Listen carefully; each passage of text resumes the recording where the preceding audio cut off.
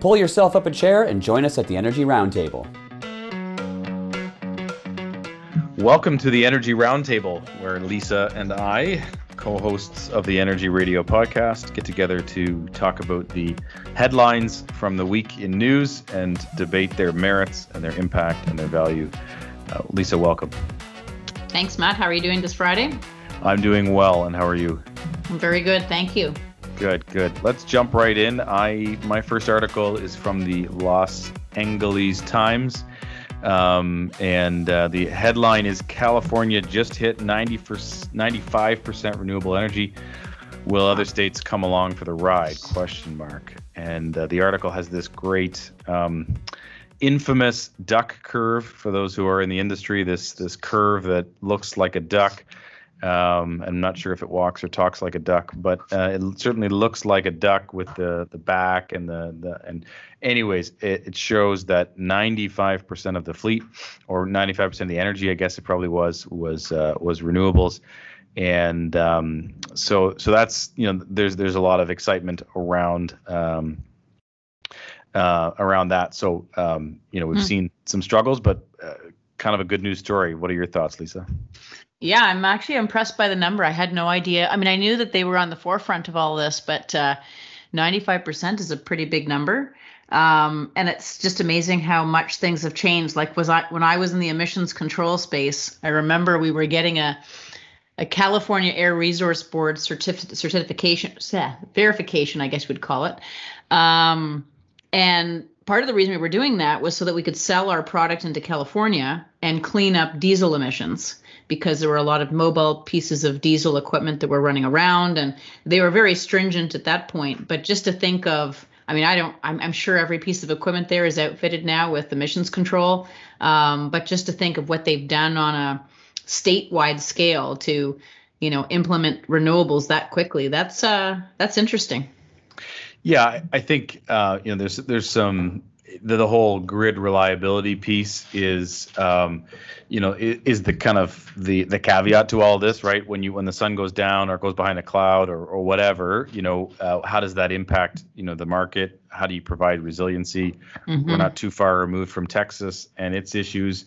I don't think you're going to have an ice storm in California anytime soon, but you never know. Never know. Climate change is going in funny directions. So grid stability is going to be the challenge, but it's certainly, to your point, we've come a long way. So, good news story. How do we make it a holistic story that provides both the resiliency and the renewable energy footprint? So, yeah, cool story nonetheless.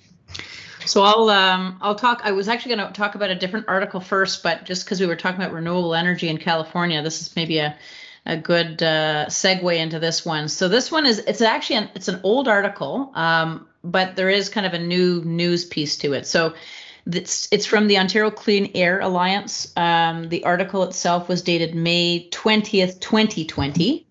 And its title is "It's Time to Phase Out Ontario's Gas-Fired Power Plants to Help Protect Our Climate."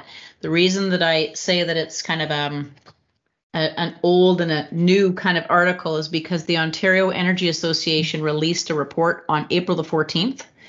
It was produced by Power Advisory, apparently, and it was titled, I think, "Phasing Out Ontario's Gas-Fired Power Plants."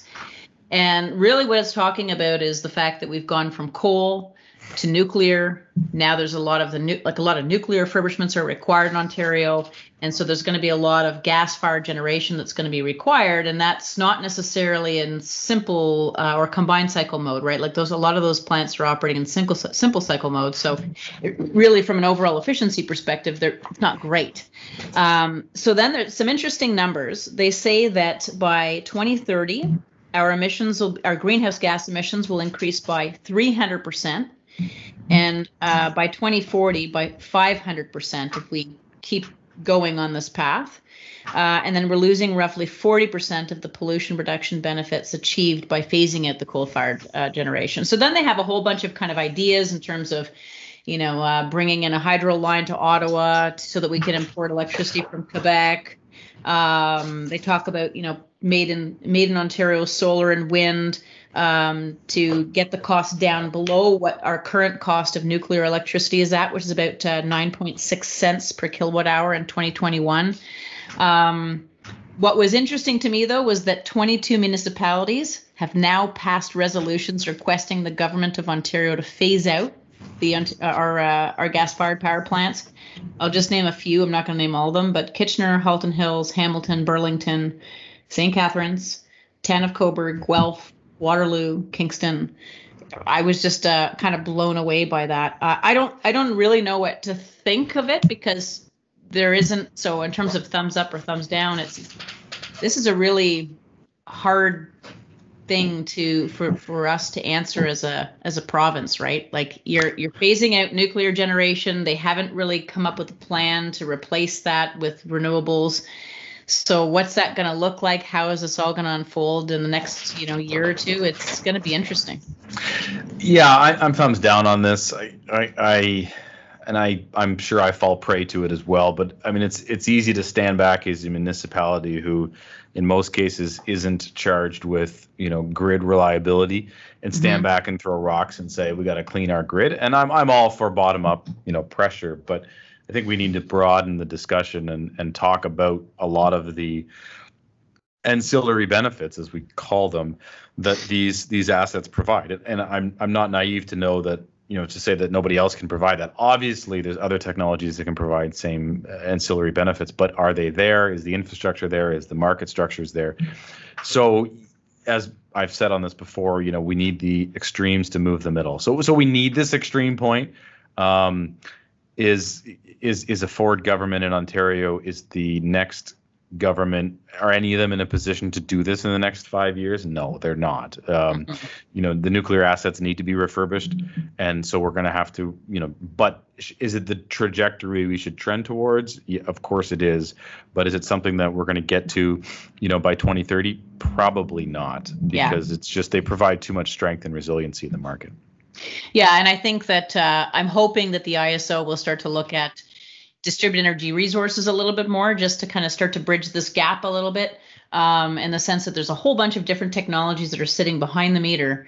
And if they could use that, and that would benefit them from an overall emissions perspective, at a grid level, that could potentially resolve some of what's going on here as well.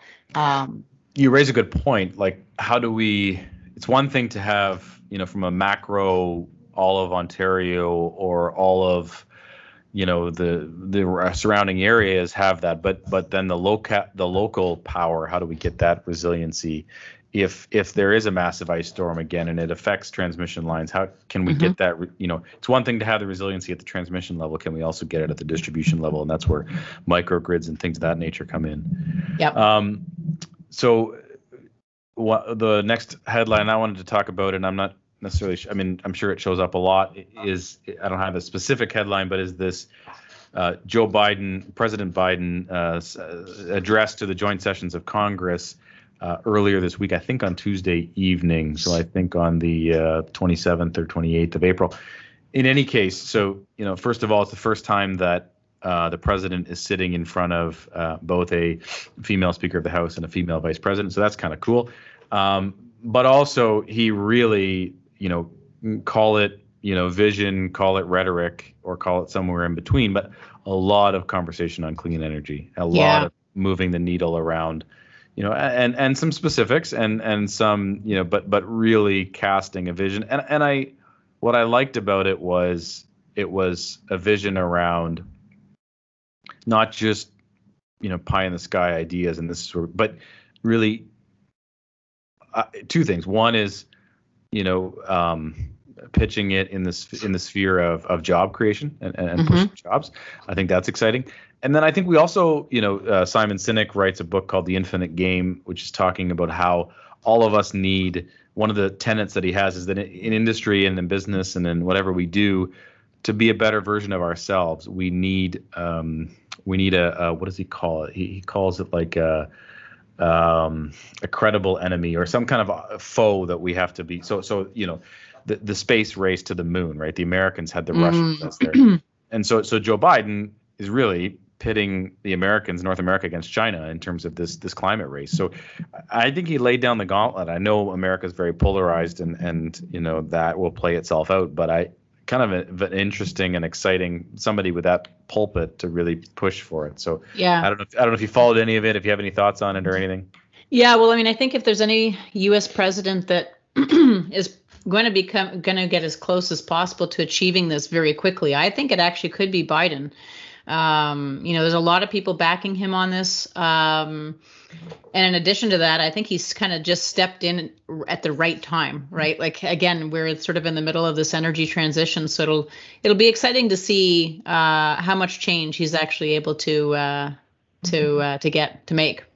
Yeah, I think in the U.S. system, there's a bit more federal regulation around energy than there is here in Canada. So I think that he has that going for him. And, they're coming out of, COVID. Let's see if they can, really create some jobs. He's got all three houses. He's got, the Senate and the House of Republicans and, of course, the White House. So let's see. Yeah, no, that's great. Well, speaking about jobs, it's funny because you're just giving me the perfect segues every time. This is actually from yesterday, this article. So this is April the 29th. So the ISO invests in projects that increase Indigenous participation in Ontario's energy sector. And it looks like the ISO is going to be providing $7.1 million in funding to 61 participants that will support energy planning, renewable generation, and energy efficiency measures. And I love the story, just because there's so much intent there to transform these types of, the Indigenous communities who historically I think has been a little overlooked. Although the ISO actually, I think since its inception with this particular program in 2009, I found out, have provided $44.8 million in funding to 164 unique Indigenous communities and organizations. So that I think is great. But I think the big news story here is it's going to just spur economic development and the job creation and everything else that's just great for those communities. So I think that's a good news story. Yeah, me too. I'm thumbs up on this, and anytime we can drive economic development, and I mean energy reliability and reliance on diesel is often a challenge in Indigenous communities, and so to get to get away from that, and anything we can do around biomass or hydrogen, some pretty exciting things there. So it'll be, I hope it, and the ISO has been pretty good about rolling out programs and being able to, get some real traction around programs like this. So I think, they put a lot of thought into it, and I'm sure they've done a lot of stakeholder, and we know they're very good at that. So, it'll be interesting to see what comes of this, but it's another good news story for sure in the right direction. Yeah. Cool. Well, we've reached the face-off segment of our roundtable, and we'll bring our man behind the glass in front of the glass. Mark Charbonneau, welcome to Energy Roundtable. Hello, can you hear me? Loud and clear. We can hear you. Fantastic. Okay, so face off, where we pit you two against each other and pros and cons of certain subjects. Today's subject is solar power, and one of you will be, pro solar power, one of you will be con solar power. And I have my recorder. Right on. There's the moose side. I love it. And today we'll let Matt call heads or tails. What would you like? All right. I would like heads. Okay, here we go. And it's tails. So Lisa, what would you like, pro or con? Oh my, I could take this both ways. I'll do pros. Okay. And I guess you can decide who starts if you've got the coin flip too. So this is as complicated as the coin flip at an NFL game, right? You got to call it. Then do you want to receive? Do you want to kick? You want to, first half, second half? This is just as complicated. Yeah, and then you have to pick which year the coin was made. Right. And, Well, that's when you want to wager on it, Mark. That's a bit different. Do you want me to start, Matt, or do you want to start? It's your selection. I lost the toss. I lost. Okay. That, so. All right. So I will start. So I guess to start off, solar obviously is a proven technology. There are actually currently 47.1 gigawatts of total solar capacity installed nationwide. Hold on. How do you know that? Like, did Mark give you insider information here? Well, the moment I find out what the face-off is, Matt, me, I have to be prepared. Right. Yes, that's where you and I are. I do a little bit of research in advance of this. I don't know which one I'm going to take, but I prepare either way. Solar works in many climates. So contrary to popular belief, solar panels do actually work in low light situations and not just in direct sunlight. And in areas where maybe there's less light than others. So if you were to compare, for example, Alaska to, I don't know, California as an example, we can compensate in differences in light by upsizing the solar array. Solar is more affordable than ever. The pricing has dropped 89% in 10 years. That's a huge number in 10 years. I don't even know if there's any other technology that compete with that as far as a price reduction standpoint. I think it can actually benefit the entire electricity grid in situations where it's combined with other technologies. So whether it's energy storage or combined heat and power, they have a long lifespan. 25 to 30 years is the expected life expectancy usually of solar PV. There's lots of different financial support coming out as far as incentives, across North America. In a residential case, it can increase the value of your home, providing you don't move right away. That might not benefit you otherwise. And I think the other benefit that you have with solar PV that you don't necessarily get with a lot of other technologies is there's very little maintenance that's required. And at the end of the day, they're renewable, so they're going to help the climate. And more importantly, they're just going to be one of the many technologies that we can choose to make our world a better place for generations to come. So being totally con solar power is like being totally against like koalas or panda bears. Like, so I'm going to have to take a bit more of a nuanced con approach, because I mean, it is, there's no doubt that, harvesting, energy from the sun, I would argue that fossil fuels are also harvesting energy from the sun. It's just a longer gestation time period. But so what I'm against is the broad view that solar power is the be all and end all to everything, because there are many drawbacks, right? And particularly early on, you had a lot of high grade farmland that was being converted to run solar panels, and so that's interrupting the supply chain. I think there is a broader question around what is required from a carbon footprint to build and dispose of, particularly create the solar PV cells. So I think, do we draw the biggest the big enough control volume around the project to really get a clearer representation of the carbon impact? That's another one.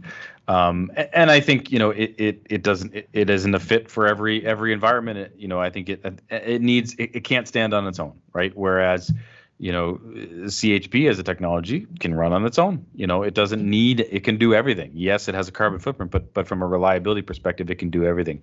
It can run at night, or it can run on a cloudy day, which solar can't do. So that that availability curve on solar is a lot worse than a gaseous fueled CHP. So there's a lot. It's not the answer to everything.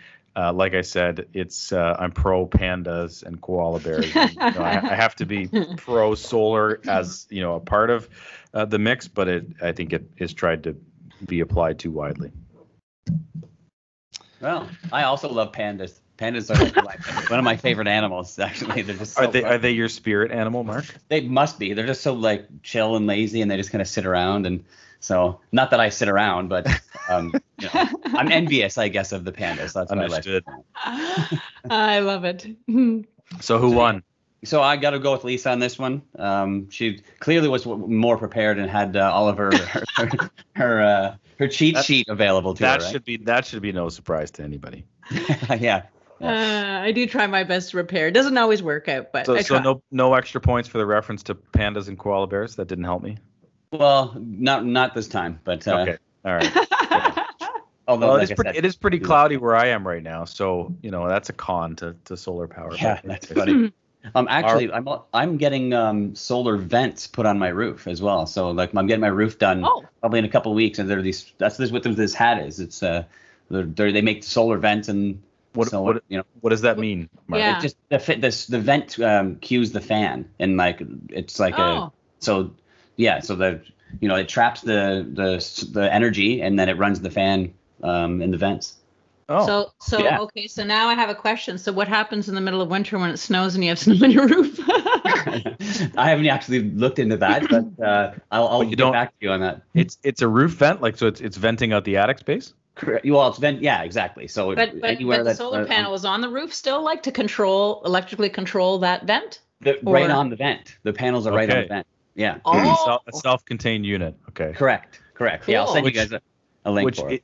in the winter you don't want that anyways, right? You want that heat there to act as an insulation. Whereas in the insulation summer, barrier, yeah. Yeah. oh, Correct. cool. Yeah, Yeah. pretty cool actually. So Solar. That's panels. cool. yeah. Nice. Cool. Not on Excellent. top Well, of the- thank you for another great episode of Energy Roundtable. Mark, thank you for the face-off. Lisa, thank you for being a graceful winner in this case. Until next time, we wish you all safety and lots of fun, and we'll talk again soon. Thank you. Have a good one.